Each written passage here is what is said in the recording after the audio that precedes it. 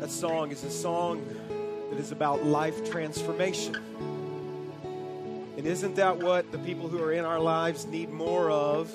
And what I mean by that is more of Christ in us and less of us. Amen? The transformation that God brings in our life. I want to just encourage you to go ahead and be seated, if you will, at this point. There's power in the name of Jesus. He's saying that, Jesus, this is what I want. More of you, less of me. I want to be like you. And one of the very first things we sang in that song was this. We said that he is the Holy One of God. Yes, but there's also this name that he had that we sang. It's this, the friend of sinners. Let me ask you this. Aren't you so thankful, along with me, that Jesus Christ is a friend to sinners? Amen? Because I'm a sinner. And I need his grace in my life. I need his covering in my life. And when you look into the Gospels, what you find is that Jesus was the kind of God. He was the kind of God, and he still is today, who boldly took risks on people. And he came alongside people who were the outcast, who were the down and out. And this friend of sinners' name was actually an insult that religious people gave him. As angry as he could become at the religious hypocrites, you know, he also must have smiled when they called him friend of sinners, because it must have just been very evident as he would say, yes, that is exactly who I am. That is exactly why I came, because it is the sick who need a doctor and not the healthy. He would come alongside people. I think about the woman caught in adultery, and the scripture tells us in the Gospel of John that while everyone else was ready to throw rocks at her as she had been caught in this immorality, Jesus comes alongside her. He says, who among you is without sin? Go ahead, you cast the first stone. And you know the story. They walked away. And Jesus spoke truth into her life. And he said, where are those who condemn you? Neither do I condemn you. And then he said, go and sin no more. I think about him encountering a woman at the well, the Samaritan woman, and she went at a particular time of day because she was the outcast among all the other women. She had a reputation. She'd been in multiple relationships and had been used over and over again by men. And that day, Jesus spoke truth into her life.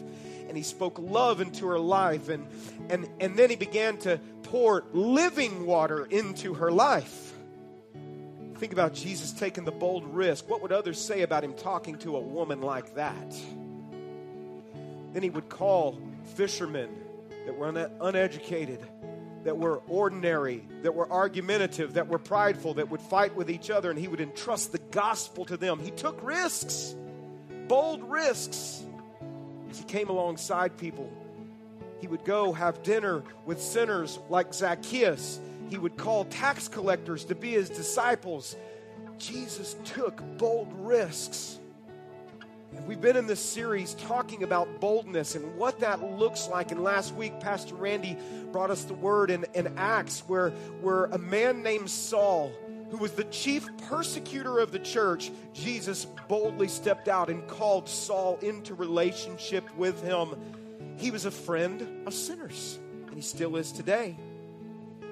I want us to look for a moment in Acts chapter 9. And I want us to look in this passage and see the integration of Saul into the very body of Christ that at one time he was persecuting. And I want you to see the life transformation that begins to happen and the transformation that happens in the life of the church. It says this in verse 21, Saul stayed with the believers in Damascus for a few days. By the way, that's where he was headed to persecute those very same believers. Now he's staying with them. And immediately he began preaching about Jesus in the synagogue, saying, he is indeed the Son of God. He had an encounter with the friend of sinners. All who heard him were amazed. Isn't this the same man who caused such devastation among Jesus' followers in Jerusalem? They asked. And didn't he come here to arrest them and take them in chains to the leading priest? And Saul's preaching became more and more powerful, and the Jews in Damascus couldn't refute his proofs that Jesus was indeed the Messiah. And after a while, some of the Jews plotted together to kill him. And they were watching for him day and night at the city gate so they could murder him. But Saul was told about their plots. So during the night, some of the other believers lowered him in a large basket through an opening in the city wall. Look at verse 26. So Saul has made his way out of Damascus. He is on his way to Jerusalem.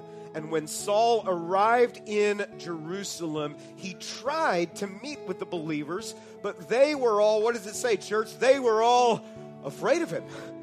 And they did not believe that he had truly become a believer. Then Barnabas brought him to the apostles and told them how Saul had seen the Lord on the way to Damascus and how the Lord had spoken to Saul. And he also told them that Saul had preached boldly in the name of Jesus in Damascus. So Saul stayed with the apostles and went all around Jerusalem with them. Read the next part with me. Preaching boldly in the name of the Lord. Jesus came alongside people and took risks. I'm so thankful that he took a risk on me and that he forgave me. He loved and he forgave others and people that others would write off. And we see a man named Barnabas do that. And we were singing, Lord, make me more like you. More of me, or more of you and less of me, God. Make me more like Christ. What you're in essence saying as well is when you look at the character of Jesus, you're saying, make me more like that, God. I want to love people the way that you do. I want to be willing to boldly take risks on people where maybe others wouldn't, because God, you are the life-changing God. You transform people. It's not my words. It's not what I can do. It's you. Would you make me more like that? To take risks like you. Can we just bow in prayer before him right now and just invite that into our lives and say, Lord, make me more like you. More of you, less, and just less of me, God. It's what people that are in my life right now need. It's what people that you're going to put in my life in the future are going to need. They're going to need more of you. So, Lord, I'm asking for just death to self and being alive to Christ. Give us eyes to see people, Lord, to boldly risk. Just as you're still seated, would you just continue to make this song your prayer? Just sing it out to God. Make me more like you, Lord. Amen. Aren't you so glad that God boldly loved us? Amen. That God stepped out and he loved us in his boldness. And they loved us in that kind of way. And there are risks involved whenever you love people. There's risk involved in life. You know, wouldn't you agree with this? That life really is composed of series of risks. I mean, that's really what life is about, is there's risk all the time in all kinds of different ways. And it starts very early on in life. You know, that point where you're trying to decide and assess whether or not you're going to step out and do something for the first time, or maybe step out in a certain kind of way. Life is composed of series of risks. It starts, you know, whenever a toddler for the first time or a baby decides to take that step. Am I going to fall down? You know, and they're kind of checking it out. Do I let go of mom's hand or do I let go? They take risk. There's risk whenever parents, for the very first time, entrust the keys into the hands of the children. Amen, right? There are risks there. Okay, last summer I was responsible, and I kind of went through this process with my son Luke. As I was teaching, I was responsible for teaching Luke how to drive. And I want you to know that there were multiple risks that were involved in that. And I experienced that on that occasion. And I told Luke, as we would go through the process and we would kind of be finished with driving for the day, and I would come in and I would literally be shaking from some of the risks, you know, that were involved in that. Some of you have done this. You know what I'm talking about. It's scary, okay? As you're not in control of the wheel and you're doing this and you're trying to teach them how to drive. And I remember even some of the things that came out of my mouth. I'm just going to confess to you, church, I'm not proud of those things, okay? And I told Luke, if I am yelling at you, I want you to know that this is not out of anger, Luke. This is out of sheer terror at that moment. I don't know what to do at that moment. And so God exposed some things that were in the deepest, darkest places of my heart that I am ashamed that came out of my mouth. And afterwards, there oftentimes would have to be many moments of confession and repentance, okay? I just have to confess that to you as one of your pastors, that, the scripture tells us that the words that come out of our mouth is what is in our hearts, and there were some things deep down in that heart that needed to come out, okay? And God began to work in that. But life is a series of risks. If you're going to enter into a marriage relationship, there are risks that are involved there. And all the married people said, amen, all right, but not too loud because there's a risk with that, right, okay? I mean, you got to be careful because life is composed of all of these risks. And whenever risks are involved, all right, here's the deal, is that when we're going to make a decision about something and there's risk involved, there are things that we bring into that. Okay? One of the things that we bring into that kind of scenario, whenever you're going to be making a decision, is we bring our personality. We are all made up, and we're wired up in different kinds of ways.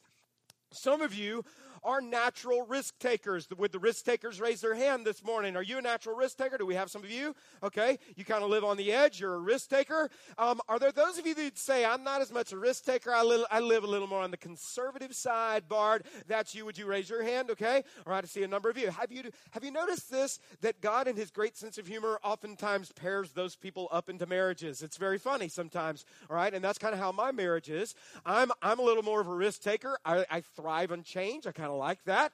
My wife is not about that. She doesn't like change. She likes routine. She likes things kind of being on their place in certain kind of way. And I look at it this way, that I provide the thrills for my wife, Hope, and she keeps me out of jail. Okay, that's what happens. We work together. So you've got your personality that we do bring into our decision-making process. What we also bring into that process is we all have a past.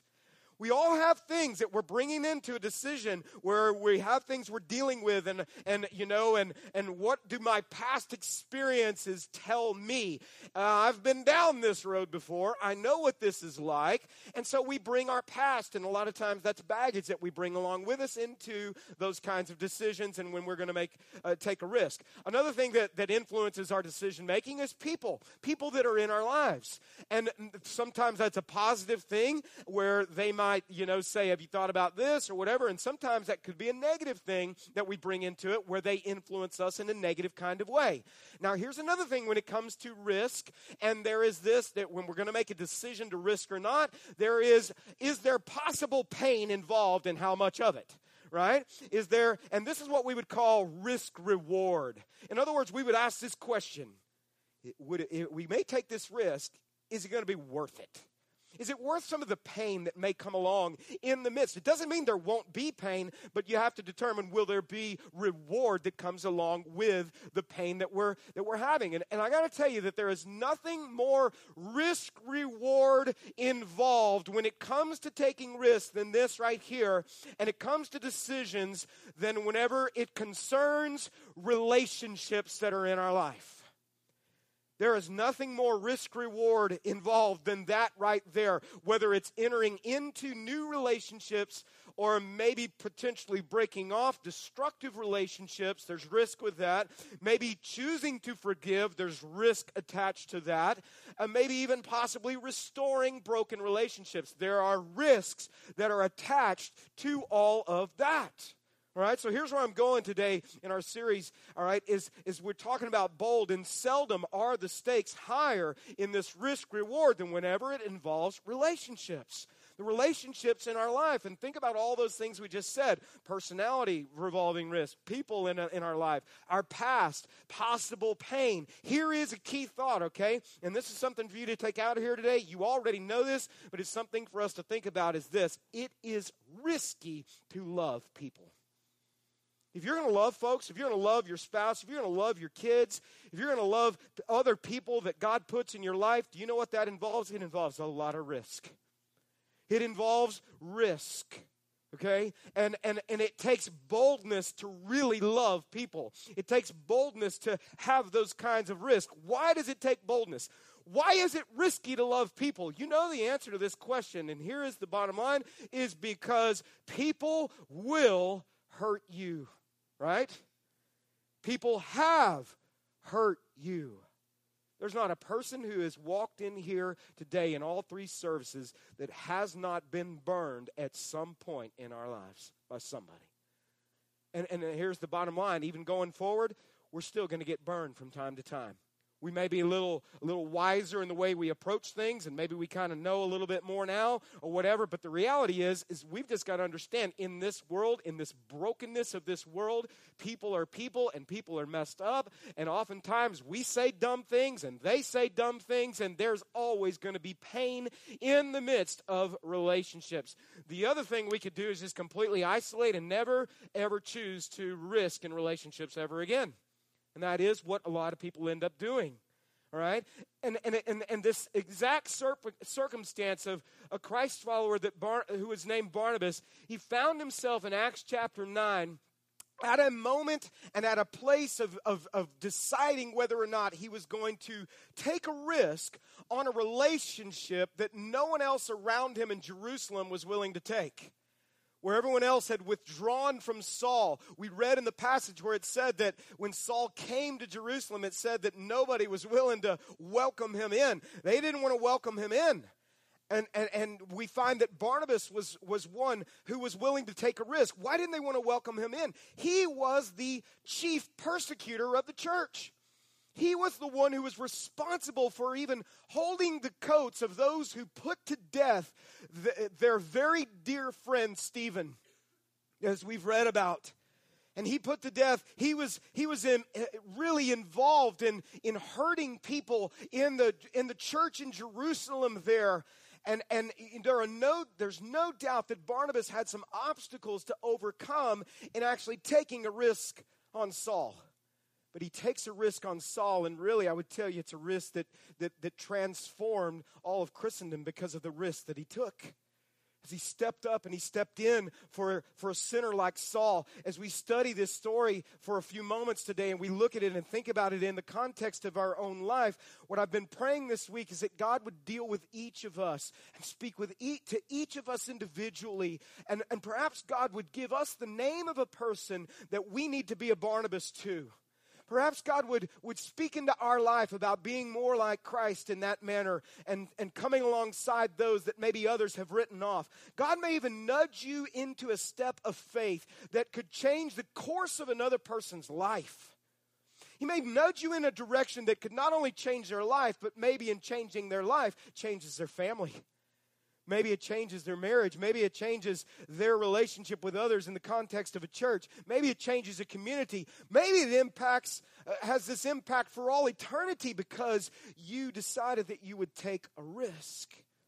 As we study this, we just ask God to speak to us. It says in verse 26, when Saul arrived in Jerusalem, he tried to meet with the believers. I was thinking about that. I wonder what he was wanting to say. I mean, if I'd been involved in that, and as you look at Saul's life and the words that he has written in about 2/3 of the New Testament, you know that there was deep remorse in Saul's heart for what he had done. He becomes the Apostle Paul, you know that. And there was remorse, and he called himself, even at the very end of his life, the chiefest of all sinners. He said, if I can be forgiven in this manner, then others. And so I imagine he wanted to meet because he most likely wanted to say, I just want to tell you I'm sorry. I want to tell you I'm sorry that I did what I did to your families. Don't you know that? I'm sorry, but it says they weren't willing to take this risk on him. And I have to tell you, it says they did not believe that he had truly become a believer. And he was their greatest enemy at one point. And I just have to be honest with you, okay? Let's cut through the chase. Let's cut through the bull here. Here's the thing. I'm just being honest. I don't know if I would have been any different from those other believers. If someone had hurt my family, if someone had murdered one of my own in our church in front of my very eyes, if had been responsible for doing some of the horrible things, I don't know. I don't know if I would have been any different, is what I'm trying to say. And many of you could probably say that you don't blame them either. for being, concerned about this and maybe not wanting to meet. I don't know if there were roots of bitterness that had developed in some of their hearts for Saul. I don't know that, but I can't imagine that there wouldn't be, because I started thinking about myself. I started thinking about how I would feel. I started thinking about what might be involved in that. Maybe they wanted even to believe that he had changed, but it sounded too good to be true, Maybe they started wondering, is this really a setup and he's really not changed? And they didn't want to take this chance that this rumored conversion was really just that, a rumor. And so they didn't want to meet with him. We're done with you. We're out. I think if I'd been in their place, I don't know, I might have done the same thing. Why is that? Because there are certain things that will often keep us from taking risks, especially when it comes to people. Here's the first thing, okay? One of the biggest things that will be an obstacle to us ever risking again in relationships, number one, fear. It said that they were afraid. They were fearful. They were fearful for their lives. They were fearful for others. In your life, it may be different, and it's not that you're fearful for your life. For you, it might be the fear of rejection. Maybe you've been rejected in the past, or you're fearful that if you reach out to somebody, they might reject you or whatever. And so fear can often prevent us from taking risks in relationships, Or maybe it's a fear that you won't go deeper in a relationship because can I really open up to them? If I do and I let them in, then I'm really going to end up potentially being rejected or hurt. When it comes to taking a risk on someone who has hurt you in the past and actually loving them, we're probably most afraid of this, and let's just be honest, of being hurt, what? Again. I've been down that road. I don't want to go down that road again. Never go down that road again, Or maybe you've been hurt by an ex or by a business partner or an employer or a sibling, or I don't know. That's between you and the Lord. But the bottom line is, again, as I said a moment ago, there's not a one of us that's here today that has not been hurt in some kind of way by another person. Or someone has hurt us, or they've said something that hurt us, and maybe we've carried that all of our lives, and we've carried that pain, and maybe, and maybe that fear of entering into deeper relationships is just right there for you because of what has happened in your past. And I just want to get real with you for a few minutes, okay? I want to just be very transparent with you. A few years ago, I seriously got burned by one of my closest friends. I got burned. And I never saw it coming, and he certainly was not the only one at fault. I also was at fault in some things as well, but the relationship kind of just took a downward turn, and I didn't know what to do about it. I tried to make things right. At that time, it wasn't happening, okay? And so that started happening in my life to where this person that was one of the closest friends that I'd ever had burned me. Right? Have you ever experienced that? That hurts, man. It hurts deeply. Sometimes you don't know how to get past that.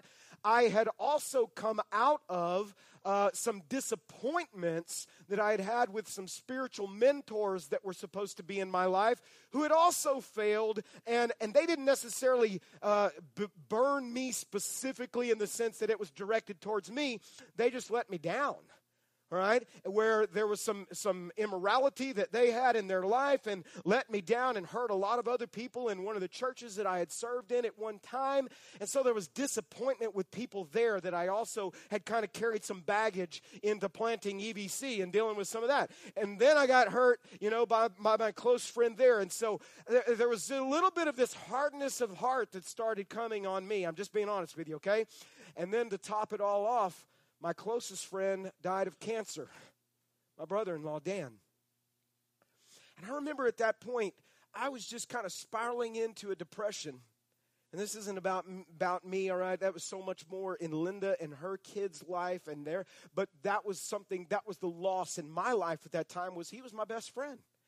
He was the one that we vacationed together. And so at that point, as I started spiraling into this depression, one of the things that started happening to my heart was it was getting harder and harder. And I was saying this at the same time, and this is kind of, I don't think it's funny. I think it's funny now. It wasn't funny then, but even preaching at the time about how important relationships are in your life. Can I tell you what I didn't want in my life ever again at that point was another friendship and a relationship. Like, I'm done.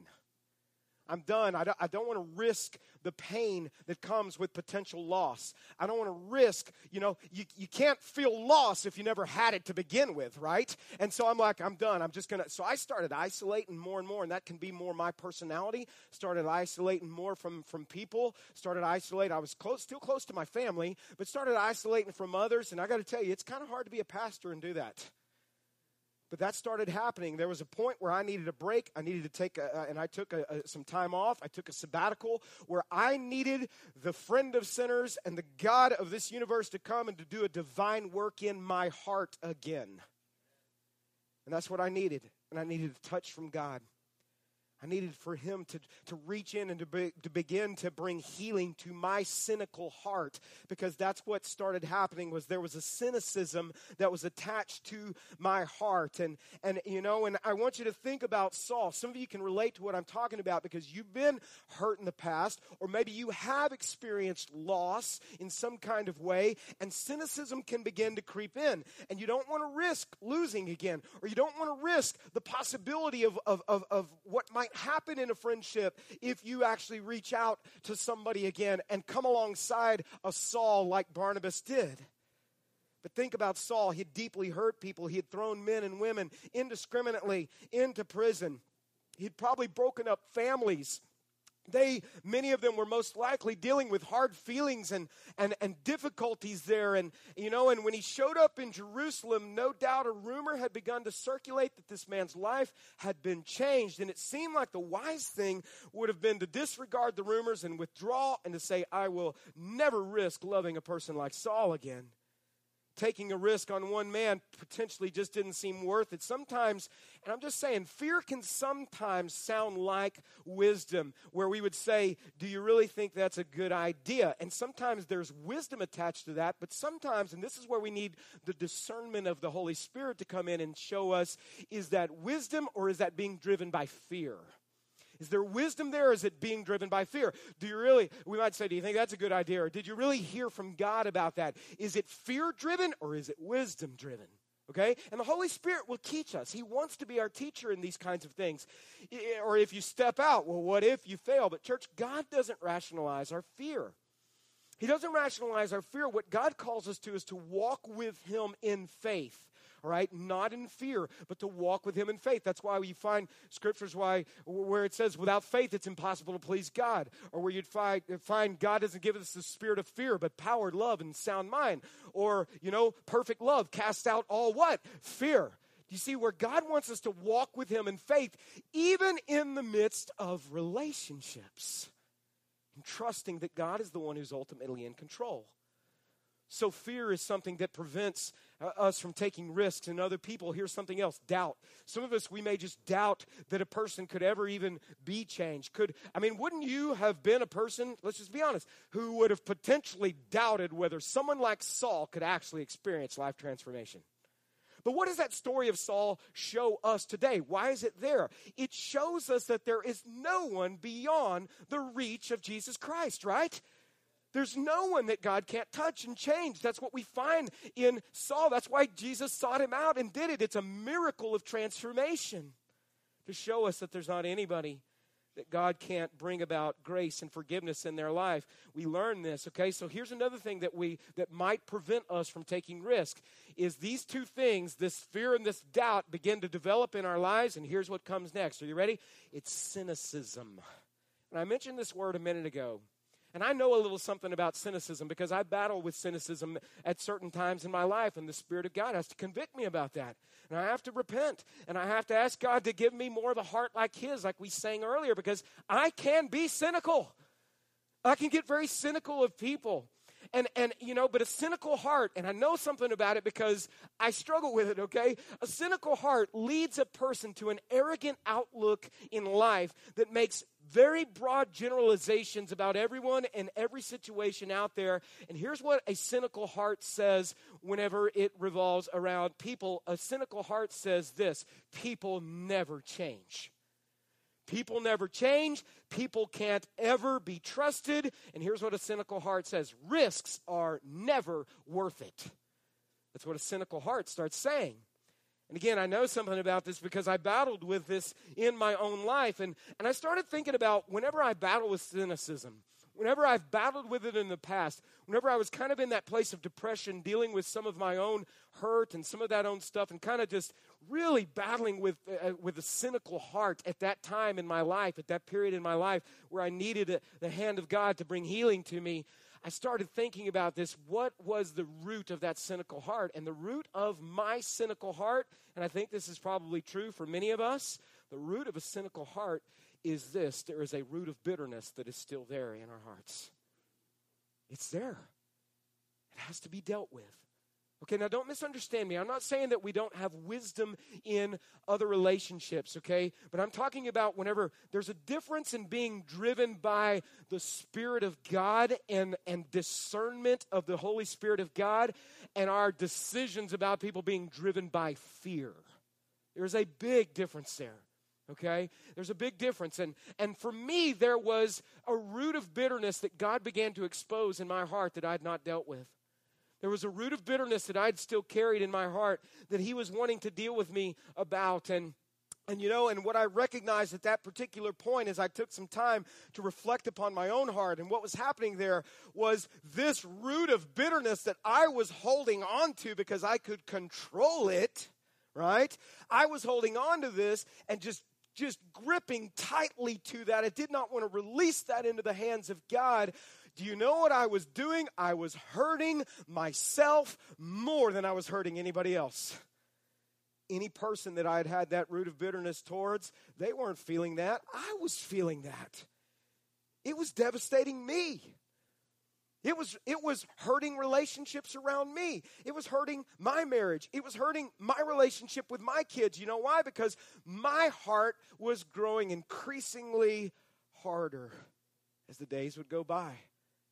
And I was like, I'm not letting anybody in. You ever been there? I'm not letting anyone in. And I just have to tell you, God has to do a supernatural work and can do a supernatural work, praise God, in our lives. Whereas it doesn't seem possible, you're saying, it's not possible, Bart. It's not possible for God to do that work in my life. I'm telling you it is. And I'm telling you can look in the life of a man named Saul and see that God can do that. You can look in Barnabas. You can look in these believers. And you need to know that the same power that transformed these men and women back in that day, it is the same power that is alive today and well and is transforming the hearts of people today. Do you believe it or not? I mean, that's what you have to decide. Do I believe that it's the same power? Cynicism can take fear and doubt, and it galvanizes the heart, and we use it as an armor, and we say we will never let anybody else ever in, ever again. And I just want to tell you this, that sometimes you say, well, man, I'm just trying to be wise, or I'm just being a realist. Well, you need to determine whether you're being a realist or whether you're being a cynic. And the Holy Spirit will show you the way that he did me. That's not my job to show you. The Holy Spirit will speak into your life, whether you're being cynical or whether you are just, being realistic and you're being discreet. We're not saying that you should not use wisdom in your relationships. I'm not saying that today. That's why Christ would tell us we want to be as shrewd or as wise as a serpent, he says, but what? As harmless as a dove. That's Holy Spirit discernment there. You want to be sure that the risks that you're taking in relationships or lack of risks you're taking are not driven by fear, but instead they're driven by Holy Spirit discernment. And that is where he is our teacher, okay? And so I want to just be really clear that that's one of the things. But but you need to understand that you and I, we will never have the relationships that God has created us to have if we allow our hearts to be dominated by cynicism and fear and doubt and those kinds of things. Cynicism hardens our heart. Think about this. It hardens our heart to true relationships that God wants us to experience in our life today, and it makes future potential friends pay for sins of those who are in our past. And there's not wisdom in that.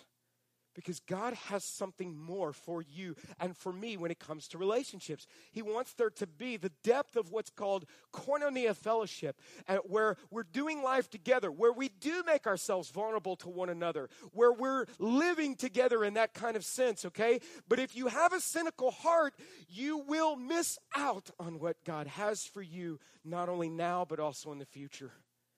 God wants to do that kind of work in your life.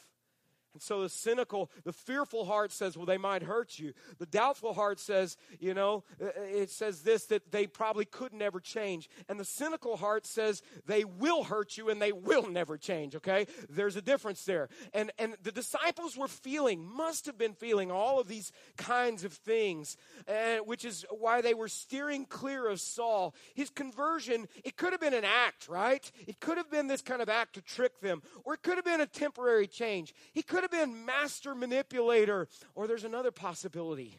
Here's what it is. Maybe God really can't change him.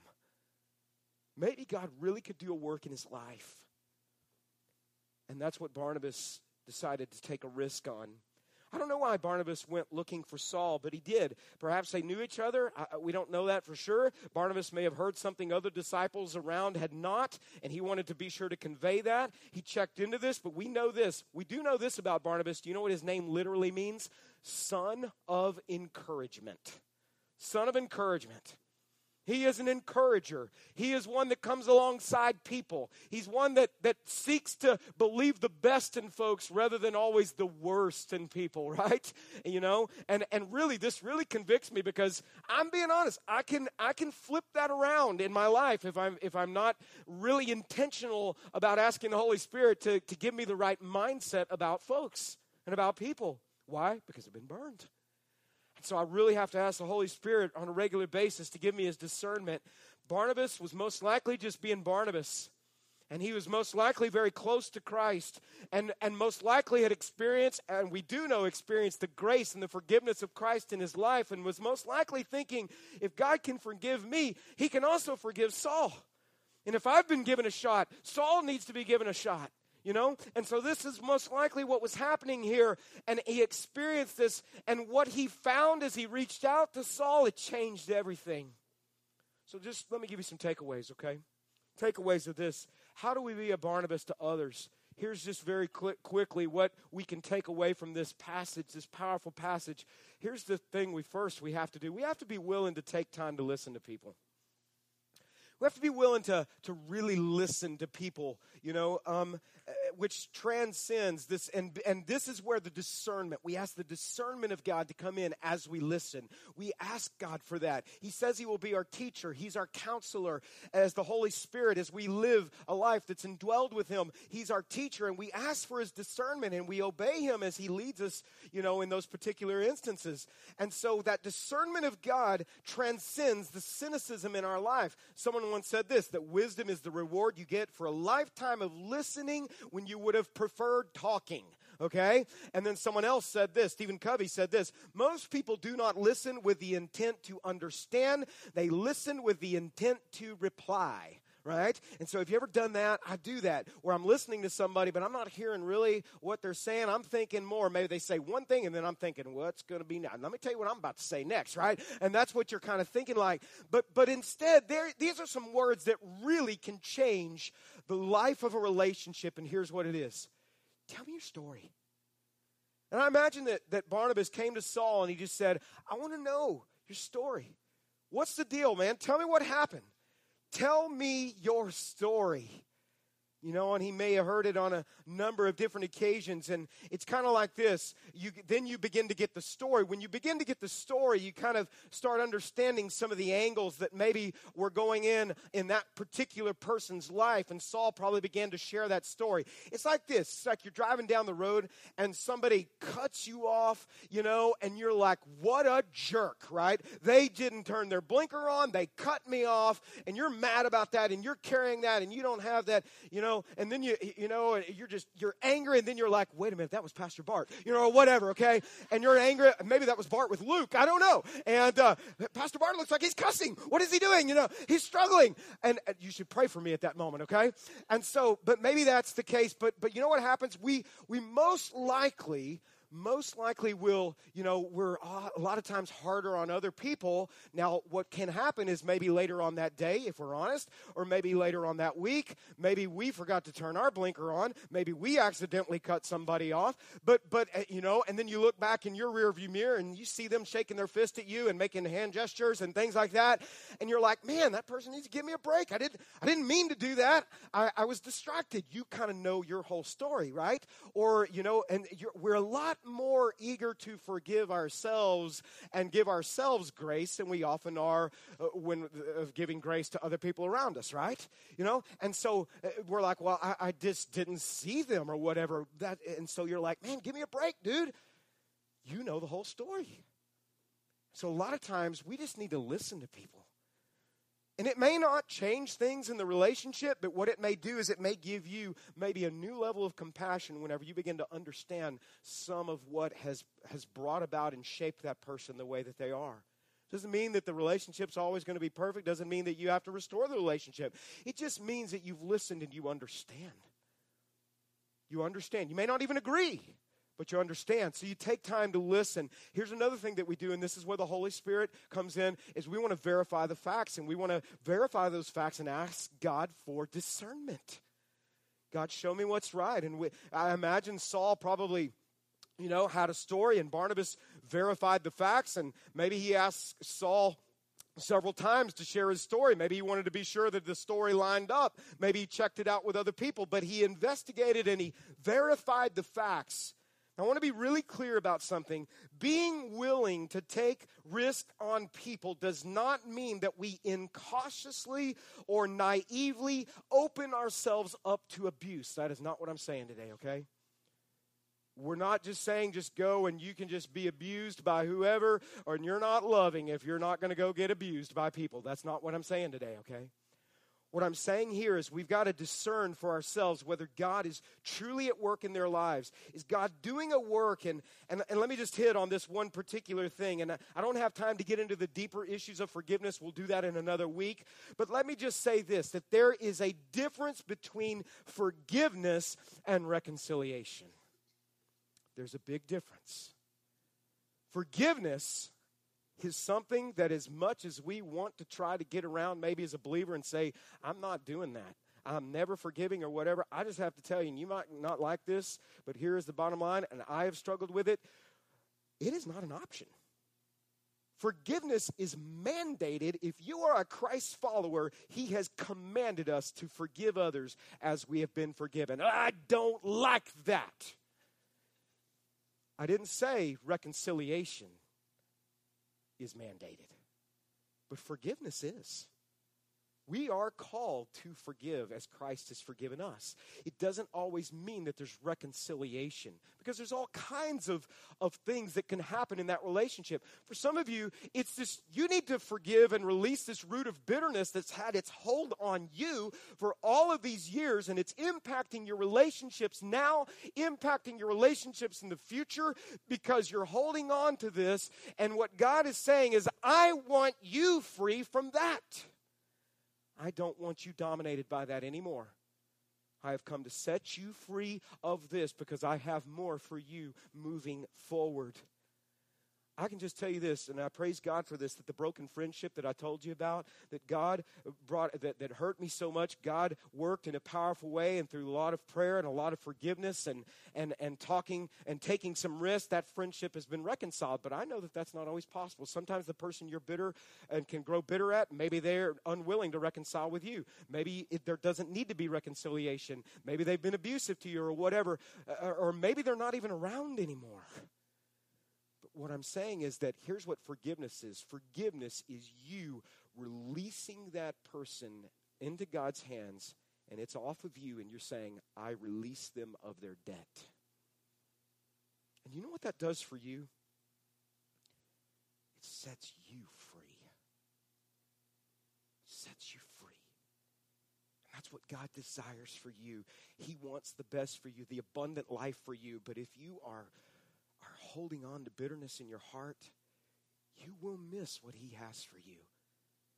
God has so much for us in his love. Here's the final thing is that we see, and this is going to really encompass all of it. In doing this, we have to just trust in God's power in this process. This whole idea of forgiveness and releasing bitterness, can I just tell you, this is not a man-made thing. This is a supernatural work of God that has to happen in our lives. And taking risk on people, we have to trust in God's power. You're saying, I don't want to let them off the hook or whatever. Maybe you're holding on to that. And here's what you're doing. You're taking them off of your hook and you're putting them on God's hook. Okay? They're not on your hook anymore. And you're releasing yourself of that. And you're saying, I'm releasing them from this. And you know what you do? You release yourself. You're free. Do you know what? Have you ever had a Barnabas in your life come alongside you, be an encourager, pull for you when maybe others walked out on you? Maybe you never have. I know I've had a few Barnabases in my life, but here is something that I do know for a fact as we close this out right now. There are a lot of people out there, and even right here, and you know what they need? They need a Barnabas. They need some of us to come alongside them and to take risk and love them and risk and step out. They need a Barnabas. And the question is, will we take those risks? I want to invite you just to pray with me, okay? Will we take those risks? We'll talk more about forgiveness another day. Maybe next week. If you've been hurt, and that most likely is just about all of you, I'm not saying, and God's not saying, just get over it. We're not saying that. But God does want to bring healing in your life to those hurts from your past. And God's not saying don't learn from those things too and just walk, kind of blindly into things. There's discernment that you can take from the things that you've experienced, and you ask God to teach you, to be your teacher. But you don't want to live a life driven by fear. That's not what God has for you. He has so much more. When you live a life driven by fear in relationships and you've got a guarded heart, the people around you can't get all of what they need from you. You're not getting what you need from them as well because you've built a wall and you're keeping them out.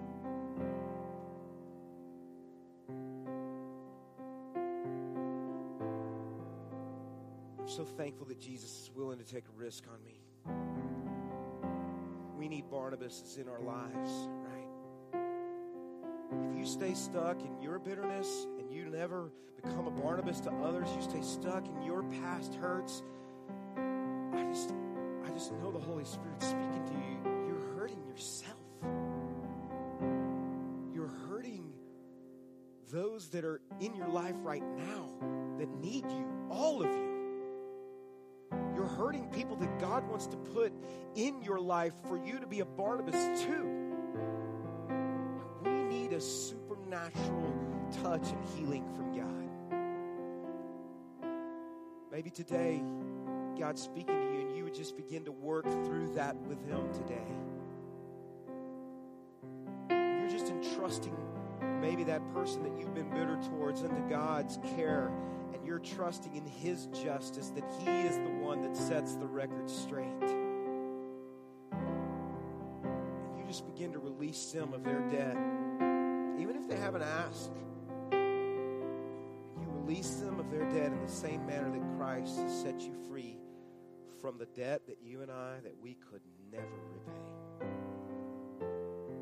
God wants you free. Lord, would you just continue doing a work in all of our hearts? Lord, make us more like you, Jesus. I think of you when you hung on the cross, and those that have done these terrible things to you, you looked upon them, Lord, and you said, forgive them. We need more of you and less of us. More of your Spirit, less of our flesh. Lord, would you minister to people today? Would you give them your wisdom and discernment in their relationships? Lord, would you show us how to be a Barnabas to people and give us eyes to see the people around us the way that you do? It's It's in the powerful name of our loving Savior.